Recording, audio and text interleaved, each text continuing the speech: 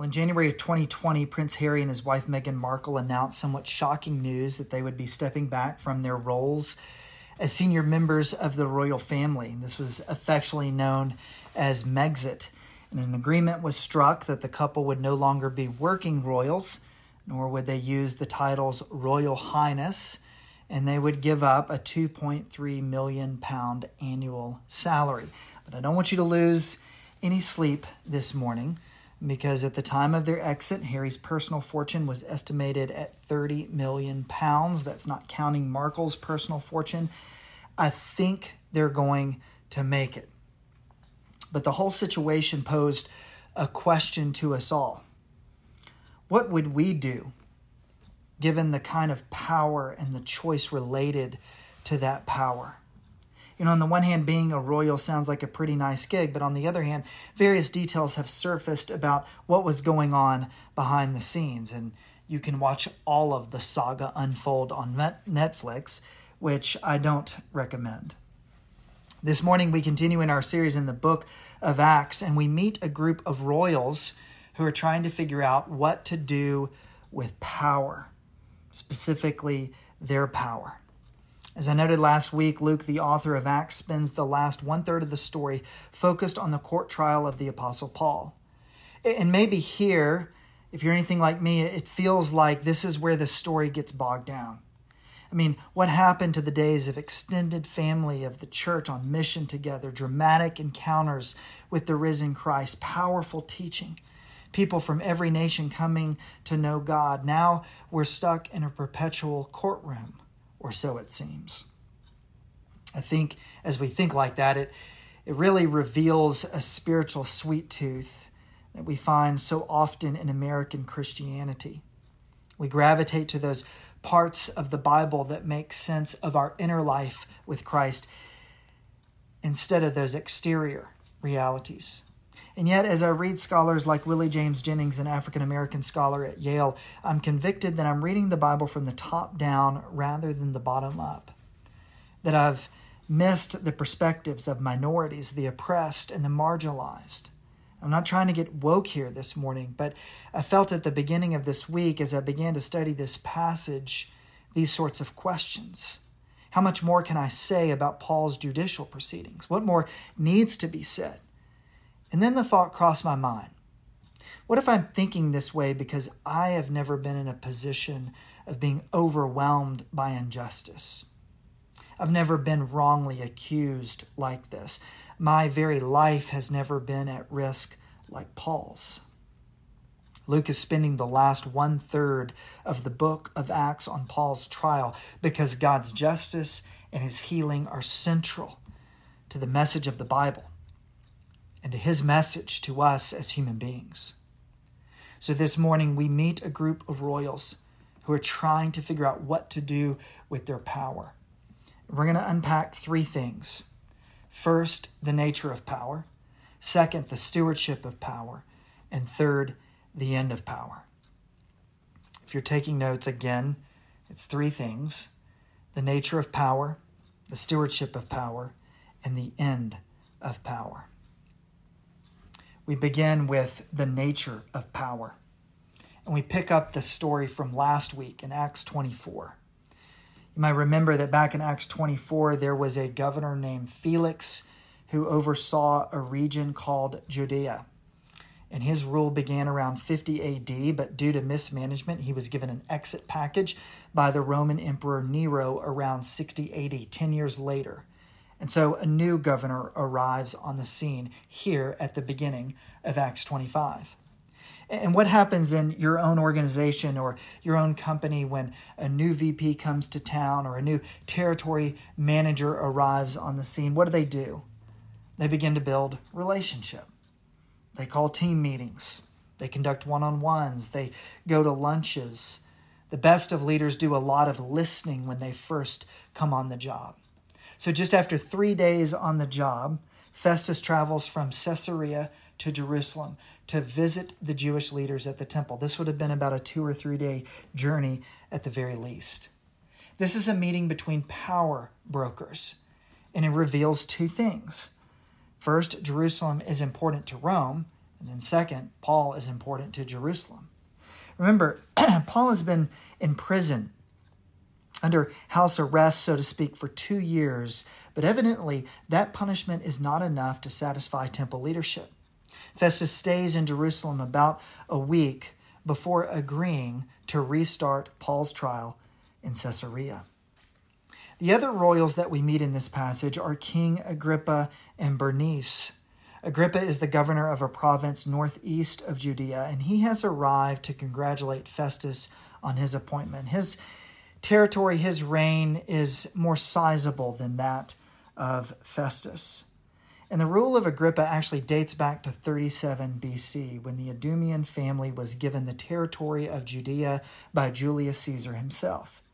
And the Idumean family was considered to be nominally Jewish, and they really laid the foundation for this fragile alliance between Jerusalem and Rome. And basically what Julius Caesar was doing here was he was outsourcing the governance of the Jews to the Idumean family. We meet the son of the founder of the family back at the beginning of the Gospel of Matthew. You might recognize his name, Herod the Great. Herod's reign was met with mixed reviews, viewed more positively by Greeks than Jews, but his personal life was scandalous. It was marked by scandal, intrigues, assassination, and such violence would go on to mark the reign of his successors. It's too long to detail the whole family's story, but the son and grandson of Herod the Great would oversee the attempted murder of Jesus as an infant, the execution of John the Baptist, the crucifixion of Jesus, and the execution of the apostle James. So King Agrippa that we find here in Acts 25 is the great-grandson of Herod the Great, just a guy working in the family business. The woman by his side is his sister Bernice, and one scholar described her as the Marilyn Monroe of the first century. She could never really settle down in a marriage, and Jews even suspiciously wondered if something romantic was going on between her and her brother Agrippa. Now, this is a true National Enquirer style royal story. Power, intrigue, gossip. It's like Prince Harry and Meghan Markle have come to town. What does all this tell us about the nature of power? Well, everyone in this story held power in some way. Temple leadership, Festus, Agrippa, Bernice, even Paul the prisoner. It reminds me of what French 20th century philosopher Michel Foucault in his book History of Sexuality, Volume 1 says about power. Foucault writes, "Power is everywhere, not because it embraces everything, but because it comes from everywhere." Power is seemingly everywhere. There's a great deal of debate today about power. Are the powerful good or bad?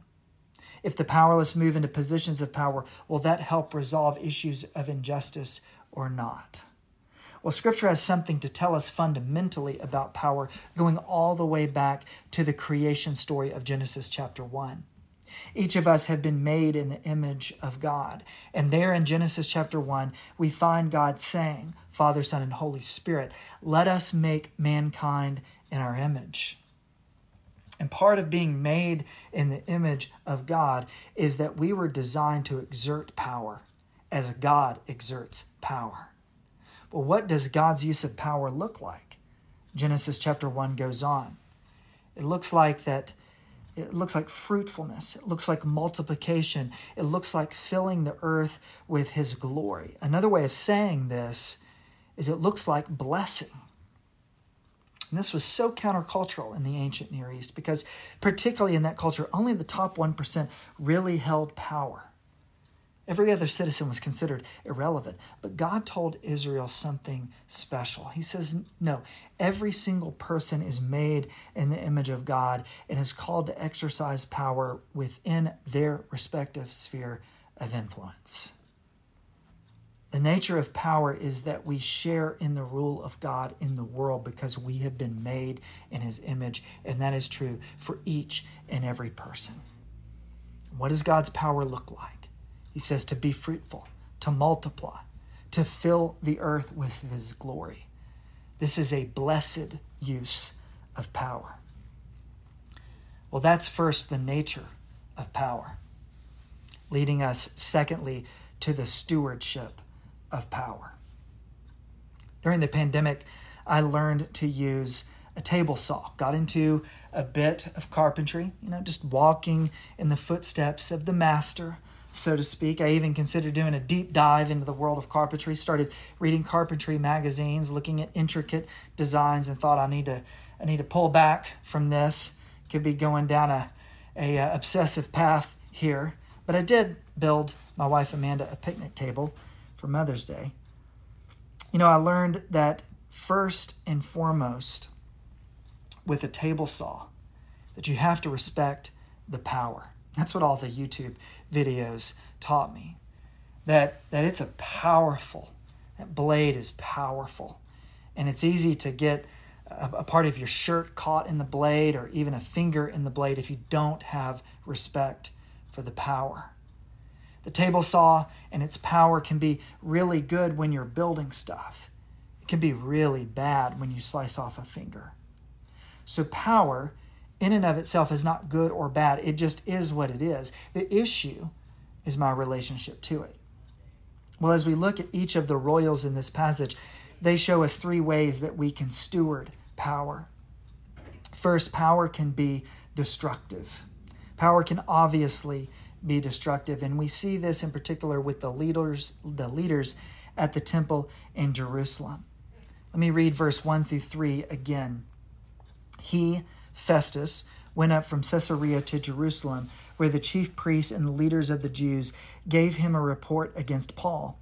They appealed to him and requested, as a favor to them against Paul, to have him transferred to Jerusalem. They were, in fact, planning an ambush to kill him along the way. Wow, Paul has been under house arrest for 2 years. We see here that these guys just can't let it go. This takes us all the way back to Acts chapter 23, when 40 of these leaders here at the temple in Jerusalem bound themselves by oath to neither eat or drink until they had killed Paul. And evidently here we are 2 years later, and they're still at it. There's no forgive and forget with these guys. But isn't this the way of revenge? Isn't this what it feels like when we can't forgive someone, when we have to be right no matter the cost? And in so doing, in trying to rule over someone, we end up as the ones being ruled. Our desire for power has a way of just eating away our soul. Power can be destructive. But we also see here that power can be squandered. Ironically, power can become powerless, and we specifically see this with Festus. It becomes clear from the text that not only is Festus new on the job, but he's probably new to ruling at this level in general, and he doesn't want to mess it up. He goes and he visits the leaders in Jerusalem, and the leaders ask Paul to be brought. Now, Festus could have gone back, maybe he even did go back, and look at the report originally written by his predecessor, Felix, about the trial of Paul. And in that report, he could have seen that there really was no substantial evidence to convict Paul, and Festus could have easily just dismissed the case at this point, but he doesn't. He squanders his use of power. And he suggests that they retry the case in Caesarea, which they do in verse 6 through 9. And obviously here, Festus is really working an angle. He's using Paul's trial to try to start out on the right foot with the leaders in Jerusalem, until Paul plays an unexpected card. He appeals to Caesar himself. According to the Lex Julia, which was a legislative package passed by Julius Caesar, a defendant moving through the court system in the Roman Empire could ultimately appeal to Caesar himself, or the court of Caesar. This would be like appealing to the Supreme Court in our own country. So Paul has appealed to the highest court of the land. As a result, Felix is put in an even more difficult position. Because of his political maneuvering, he allowed the case to go on. Paul has now appealed to the highest court, and Felix will be responsible for writing a report explaining the situation to the court of Caesar, and he has nothing to say. So he gets an idea. King Agrippa and his sister Bernice have come to town amidst great pomp and circumstance. And Festus shares with Agrippa what's going on with Paul. Agrippa wants to see Paul himself. He wants to hear Paul's story. And so Felix begins to get smart here in verse 25 through 26. He explains to Agrippa, I found that he, Paul, had done nothing deserving death. And when he appealed to his imperial majesty, I decided to send him. But I have nothing definite to write to our sovereign about him. Therefore, I have brought him before all of you, and especially before you, King Agrippa, so that after we have examined him, I may have something to write. In a sense, Festus is telling Agrippa, I hope you'll help me with my homework. Sometimes we use power in this way. We're in a position of influence, but we go back and forth. We're unwilling to make a decision. We try to place the weight of responsibility on others. We want to avoid taking risks or rocking the boat.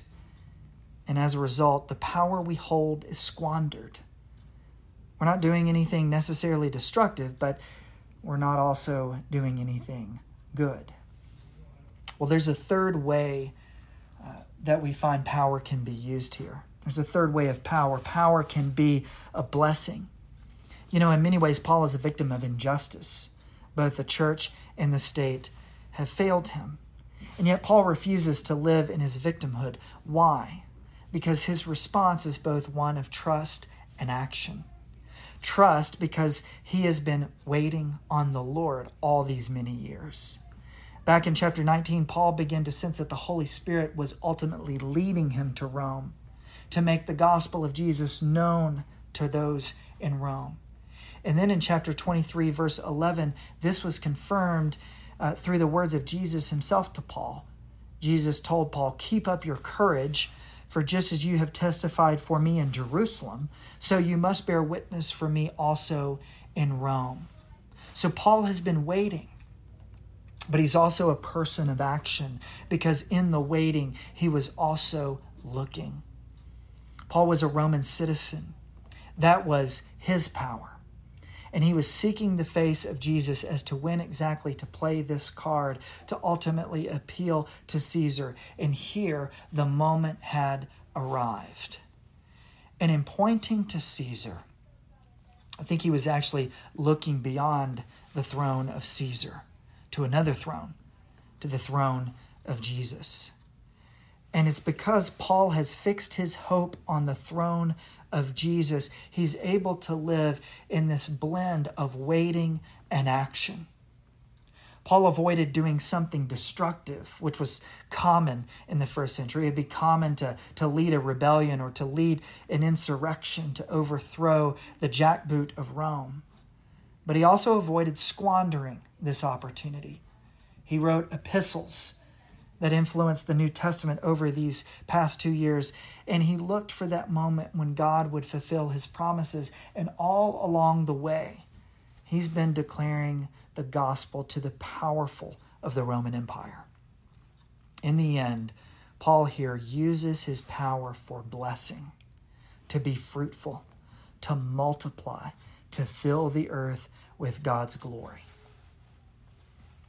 That finally brings us to the end of power. The end of power. And as we think about the end of power, we think about setting goals. And you set goals, you work your way backwards. The end always determines the means. Why did the leaders at the temple respond so violently? Because they were ultimately reliant upon the throne of Caesar for security. Why did Festus squander his power? Because ultimately he was reliant upon Caesar for his security. So why did Paul use his power for blessing? Because he was ultimately reliant upon the throne of Christ. What is always looming in the background of the New Testament is this question. this question of kingship. Is it Caesar or is it Jesus? And Acts ultimately becomes a comedy because all of these people, they think they're so important. Festus can't figure anything out. He can't make a decision. And none of these people will really ever be remembered. But the legacy of Jesus through Paul will endure. And this brings us right into the heart of the gospel. The God of the Bible isn't looking to something or someone beyond himself for security. God is wholly secure in himself. He is the source of eternal security, and therefore, he doesn't unjustly use power. Well, despite the injustice that arises from our insecurity as human beings, God responds to us with both waiting and action. In the Bible, we find a God who waits graciously and lovingly. From the first promises of redemption in Genesis to the covenants and the prophets of the Old Testament. And he can be so patient because of the grounding that is himself and the perfectly just world that is to come. But he's a God who not only waits, but he's a God who takes action. Ultimately in the life, death, resurrection, reign, and return of Christ. And as we look to Jesus in faith, we are citizens of this King. Citizens of this kingdom. Tim Keller describes it this way in an essay entitled Justice in the Bible. By the way, we'll be looking at the topic of justice at Theology on Tap tonight, 7 p.m., Belmont Station. Just a shameless plug right here in the middle of the sermon. But Keller says this summarily. He says, you cannot do justice without recognizing how power has been used to exploit and abuse. But you also cannot do justice without exerting power yourself. The gospel shows us a Savior who does indeed exercise authority over us, but who uses that authority and power only to serve us, and who was willing to lose it and suffer in order to save us. Christians have intellectual and heart resources to use power in a way that does not exploit. We must never stop struggling to walk in our Savior's steps. Remember that. We must never stop struggling to walk in our Savior's steps. That's what it looks like to figure out how to use power. You know, on Friday night, I was at the grocery store, and I'm standing waiting for one of the stations to open up in the self-checkout line, and a guy has a basket full of groceries.